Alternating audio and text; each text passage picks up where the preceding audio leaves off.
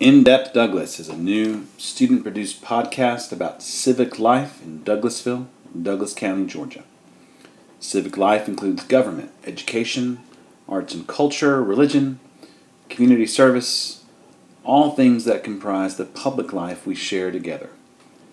Through authentic, thoughtful conversations, we seek to take the public deeper into the lives of our civic leaders and the organizations they lead, so that all of us who call Douglasville and Douglas County home can engage more productively and effectively in the civic life of the community. So our guest today is Terry Miller. He's a local architect who's lived in Douglasville with his wife for 23 years. They raised 2 children here, both of whom graduated from the IB program at Douglas County High School, and one has recently graduated from college. He's been serving on the City Council representing Ward 1 for the last 8 years. And is now Actually, I had 2 separate terms. I had 2 4 separate years, ones. and I separated by 6 years, and then I came back on. Oh, you came back. Yeah, Okay. I returned. Not returned continuous. Oh, interesting. Okay. So 8 years total, representing Ward 1. Now, if you're like me, you're probably not familiar with what the different wards are geographically. So Ward 1 is mostly south of I-20, stretching from Bright Star Road on the west to Chapel Hill Road on the east. So thus it includes the mall, the entire Douglas Boulevard commercial corridor. Arbor Station neighborhood is the largest neighborhood in the ward, and there are a number of large apartment complexes as well. Anything you'd like to add to describe Ward 1? No, I think that does it pretty well. It does include all of Arbor Station. It's the only ward in the city that's contiguous with primarily one neighborhood, in addition to a few apartment complexes. But at the same time, we also have the largest commercial district, retail district west of Atlanta. So we're a significant economic generator for the city and the region. In Ward 1 alone. Yeah, undoubtedly the largest for the city. Okay, so I just want to start off talking generally about City Council, because I think many residents aren't aware of why the City Council is important. They often confuse city government from county government and what each is responsible for. So just tell us why we should care about City Council races with a focus on the tangible impacts it has on us and why it matters the kind of people that are serving on the council.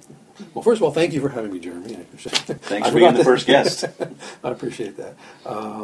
Well, it's important because city government really is the closest to the people. If you look at the different forms of government, I want to say Jefferson had some quote about that. I can't remember what it was, but the government that is closest is usually the most important because we affect folks' daily lives. And everything from streets to utilities to the quality and character of the businesses in the neighborhood and in the city.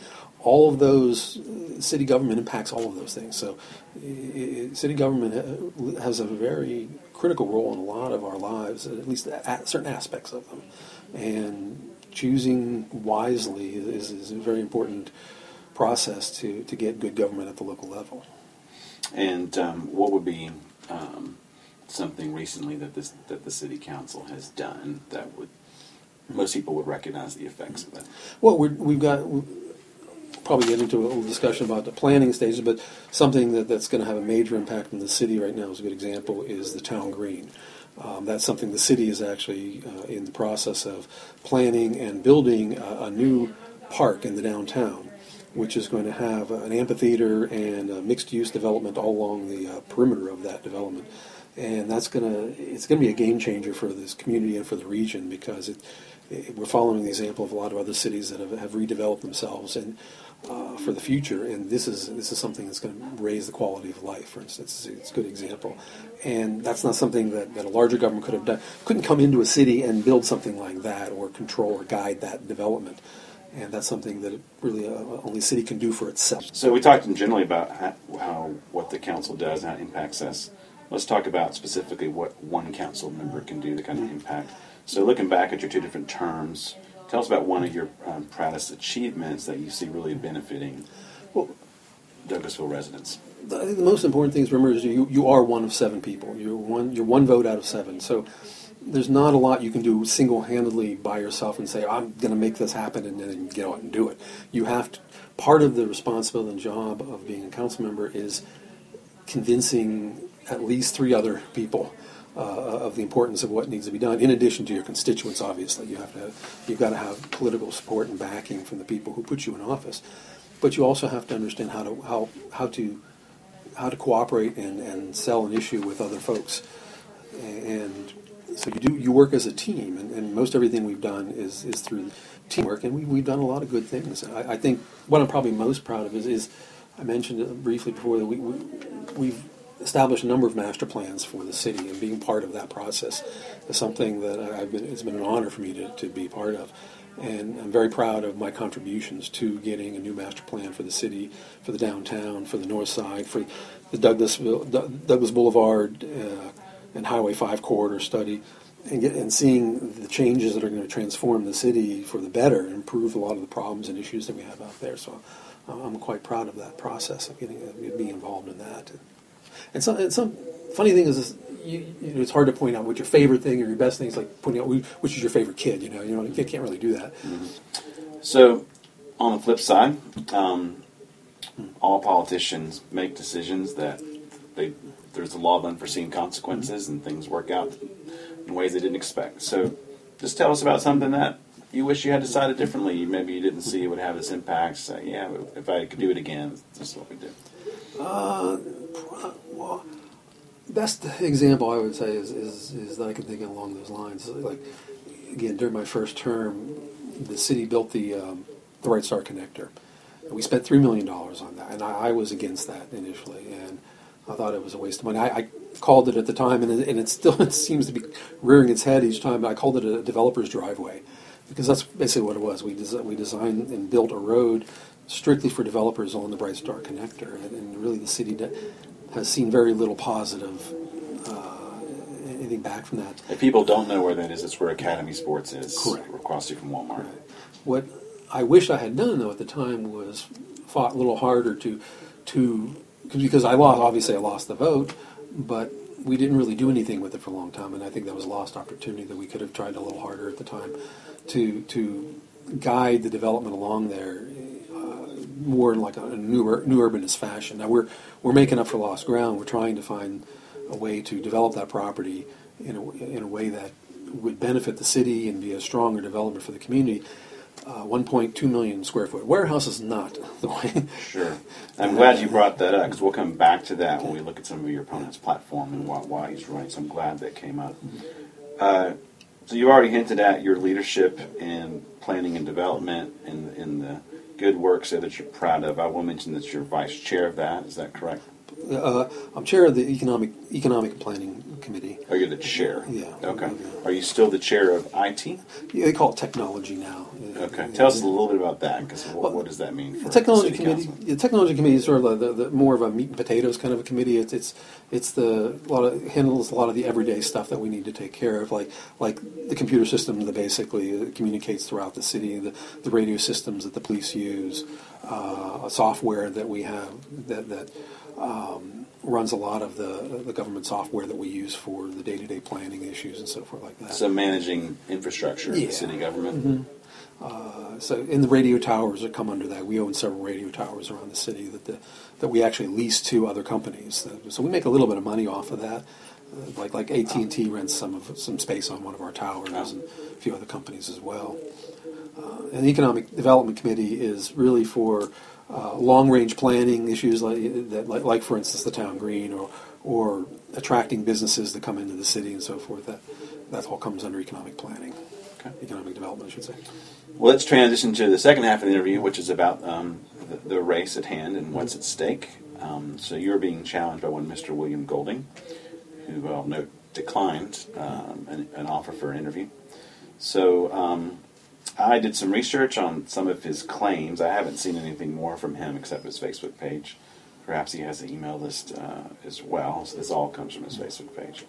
So I've just picked out 3 things that he has mentioned, and I'd like for you just to respond briefly to each in kind. The first one being very vague. So his page implies that, well, actually pretty direct, that city spending, quote, does not make sense and does not benefit the community. So he gives that as a vague criticism that he would like to do something about. So what is your response to, as much as you can assume what or infer what he means, how would you respond to that generic claim? It's like saying cat's bad, dog's good.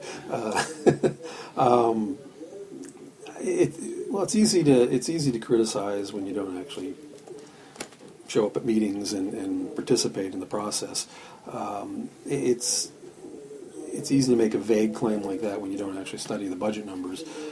The city. Let's first of all take a quick step back. I mean, there was a round. Everybody's familiar with the round of tax increases we had 2 years ago, and it's good to note that the city had the smallest increase, which was barely above the rate of the appreciation of property value. So we had this, of the three governmental entities that constitute Douglasville and Douglas County, the school board, the county, and the city. We had the smallest increase.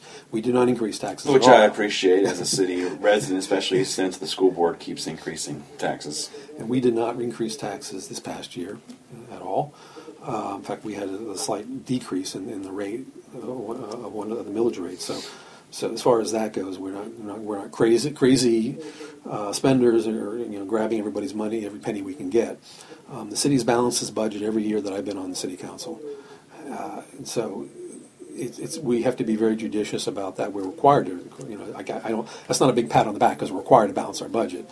But how we spend that money, that within that balance, is important, and it's also important to do it in a way that gets some return, or gets the best possible return to the citizens who pay those taxes.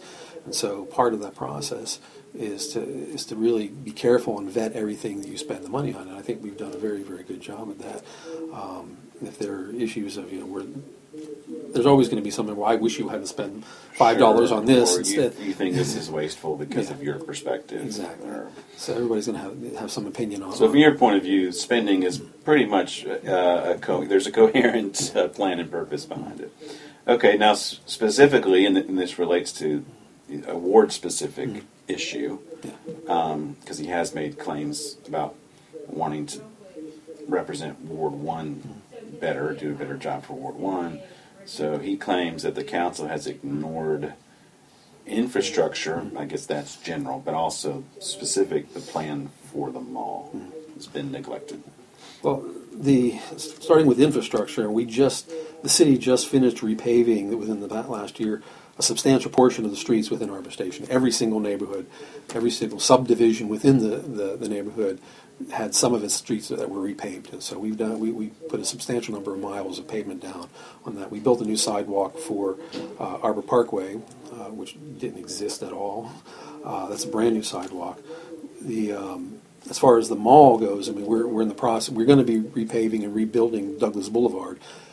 Once again, I mean, it's easy to be ignorant of these issues if you're not aware of what's going on, if you're not paying attention. And part of our job is to get people to be aware of what's happening. We've been working on getting a study together for the mall and the Highway 5 Douglas Boulevard corridor for the better part of 2 years now, which has actually now gone out. The study has begun. And that's going to be significant, again, another game changer, because we have to work with the mall. And I've been in conversations with Michael Carey and previous mall managers for the last several years, and we've been in constant contact and having discussions on what the city can do to help the mall and improve the environment around it. Obviously, it's a private entity. We can't go in and tell them. Because it's private, could you clarify what you can't do about the mall, right? We can't go in and tell them how to run their property. We can't tell them what to do. In fact, it's complicated further because the mall company, CBL, doesn't even own the anchor boxes. Those are owned separately by those retailers. Oh, so, like, for instance, when the Sears box was sold recently, it went to a developer. The mall had to get its final say to a certain extent, but they don't have ultimate control over that property. They can't tell them. They can only tell them what to do within a certain parameter, within a certain bounds of what can happen in that box. So the mall can influence what happens, but they don't have the final say on that. That's the developer who bought that box. And so that's a good example. Now, they can do a lot. We can do what we can to encourage them to get the property, make it cleaner, to fix up the parking lot, things like that. But the mall ultimately has to reinvent itself. And that's kind of where the city comes in and helping him with some ideas and rebuilding the infrastructure around it that'll suit that. Anybody who's been to certain malls around the country has seen that a lot of malls are basically turning their formula inside out. The next generation doesn't go to malls like our generation did. Right. They don't hang out at malls. With social media, they don't have that compelling interest. Right. When I was a mall rat in middle school, I was there all the time. Exactly. So that doesn't happen as much as it used to. And so malls have to think differently about how they interact with the region and the cities that they're located in. And you see that, like Cumberland is a good example, where they're sort of turning themselves inside out, where you see a lot more retail on the outside of the mall to attract people, turning it into more of an entertainment complex, more of a destination. Sure. So, but you can't make them do that. We can't, there's nothing we can. Just to clarify, right. there is work in progress of working with the mall to support them. And but you can't inform their business strategy and what they choose to do with their space. Okay, good. So let's move on to the last thing, which is 5-year moratorium on new retail or warehouse construction. And knowing the discontent in the community when that warehouse was built on Bright Star Connector, I assume he's referring to that. And he mentions in support of this call that our current leaders only seem to be interested in, quote, apartments on every acre or abandoned retail buildings on every corner. So that's the last thing I have you respond to from Mr. Golden.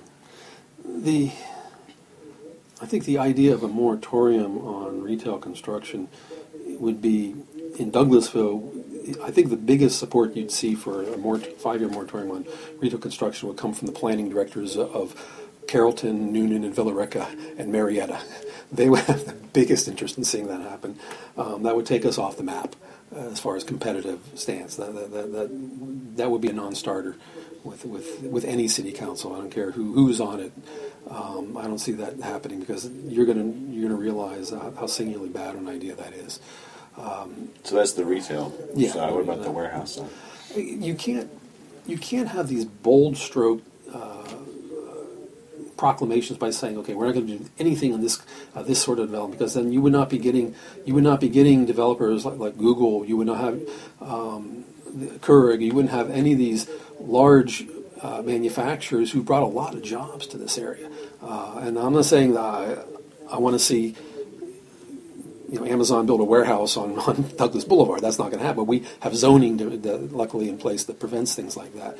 But there are places elsewhere in the city that are already established industrial areas that are suited for that, and you want to direct that development into those areas.